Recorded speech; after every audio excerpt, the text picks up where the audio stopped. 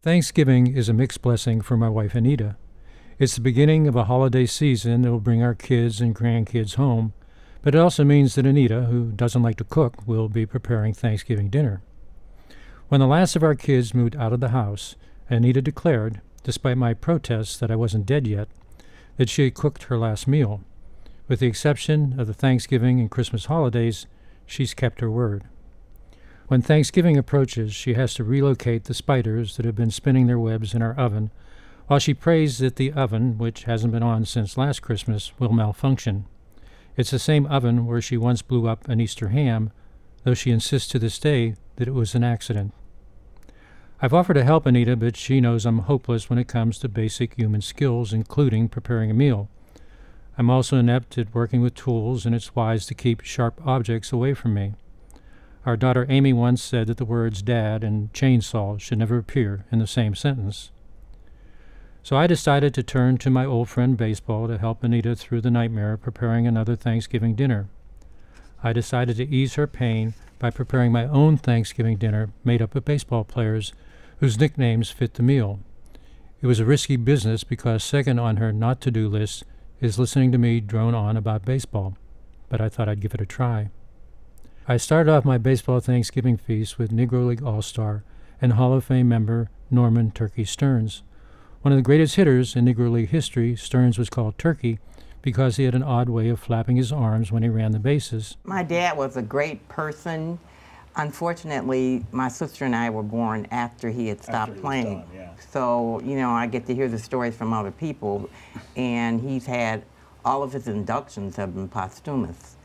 So he died in 1979, and he was inducted into the Afro-American Sports Hall of Fame in 1987, 2000, the National Baseball Hall of Fame in Cooperstown, 2007, Michigan Sports Hall of Fame, 2010, Tennessee Sports Hall of Fame, and we visited Kauffman Stadium, where the Kansas City Royals play. They have their own Hall of Fame, and he's inducted in the Cooperstown section. And also the Tigers put a permanent plaque in 2007. So phenomenal athlete and great father. Considering what happened to our Easter ham, I thought I'd better add Pirates outfielder Dick Turkey Hall, who later in his career became an outstanding relief pitcher with the Baltimore Orioles.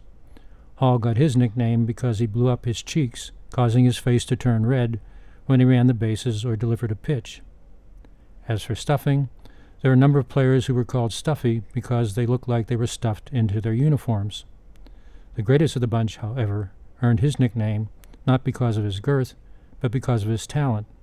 Stuffy McGinnis, who played in several World Series, was such an outstanding first baseman that fans and teammates would yell out, "That's the stuff," when he made a great play. Of course, I also need potatoes for my Thanksgiving feast, but there are plenty of Spuds to go around, including Spud Chandler, an outstanding pitcher with the Yankees, who won the American League's Most Valuable Player Award in 1943. Spuds got his nickname because his teammates had trouble with Spurgeon, Chandler's first name. As for side dishes, there is sweet pea Morgan, spinach Melillo, squash Wilson, and tomato Kafora. I can also add umpire Beans Reardon, who got his nickname when he was playing ball as a teenager, and a fan yelled out, "Come on, baked beans, let me see you hit one." All that's left to finish the meal is dessert, and dessert is no problem, especially if you like pie. There's the Pirates pie trainer. Pie trainer, he would have played for nothing. He loved baseball so well. I remember we had several doubleheaders in a row. And I was in the dressing room and came out with pie, and he says, "You know what? We just got one game today." He says, "I'll get fat playing one game." But my favorite is peach pie Jack O'Connor, who got his nickname when he played for a St. Louis amateur team called the Peach Pies. He also managed the American League St. Louis Browns, but the Browns apparently didn't care for peach pie and fired O'Connor after 1 year. If Anita needs a bit of liquid refreshment to get through Thanksgiving, I can add Bobby Wine, but we'll have to be careful because he was known as Wino in his playing days. Philly fans are passionate. I mean, they know the history of the game. They know the guys on your team that give 100%, that give 50%, they give everything. You know, they just know that. And when you don't give 100% for them, then they're going to let you know it. We'll also have to keep an eye on Brewery Jack Taylor, who often lived up to his nickname. For something a little stronger, there's also Brandy Davis and Sour Mash Daniels, whose first name, not surprisingly, was Jack. When I offered Anita my baseball feast, she just shook her head and gave me her best "you stupid, stupid man" look. But she did soften and said that I could help out with Thanksgiving dinner.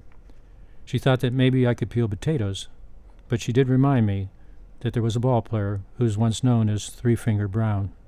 This is Pete Peterson for Reading Baseball.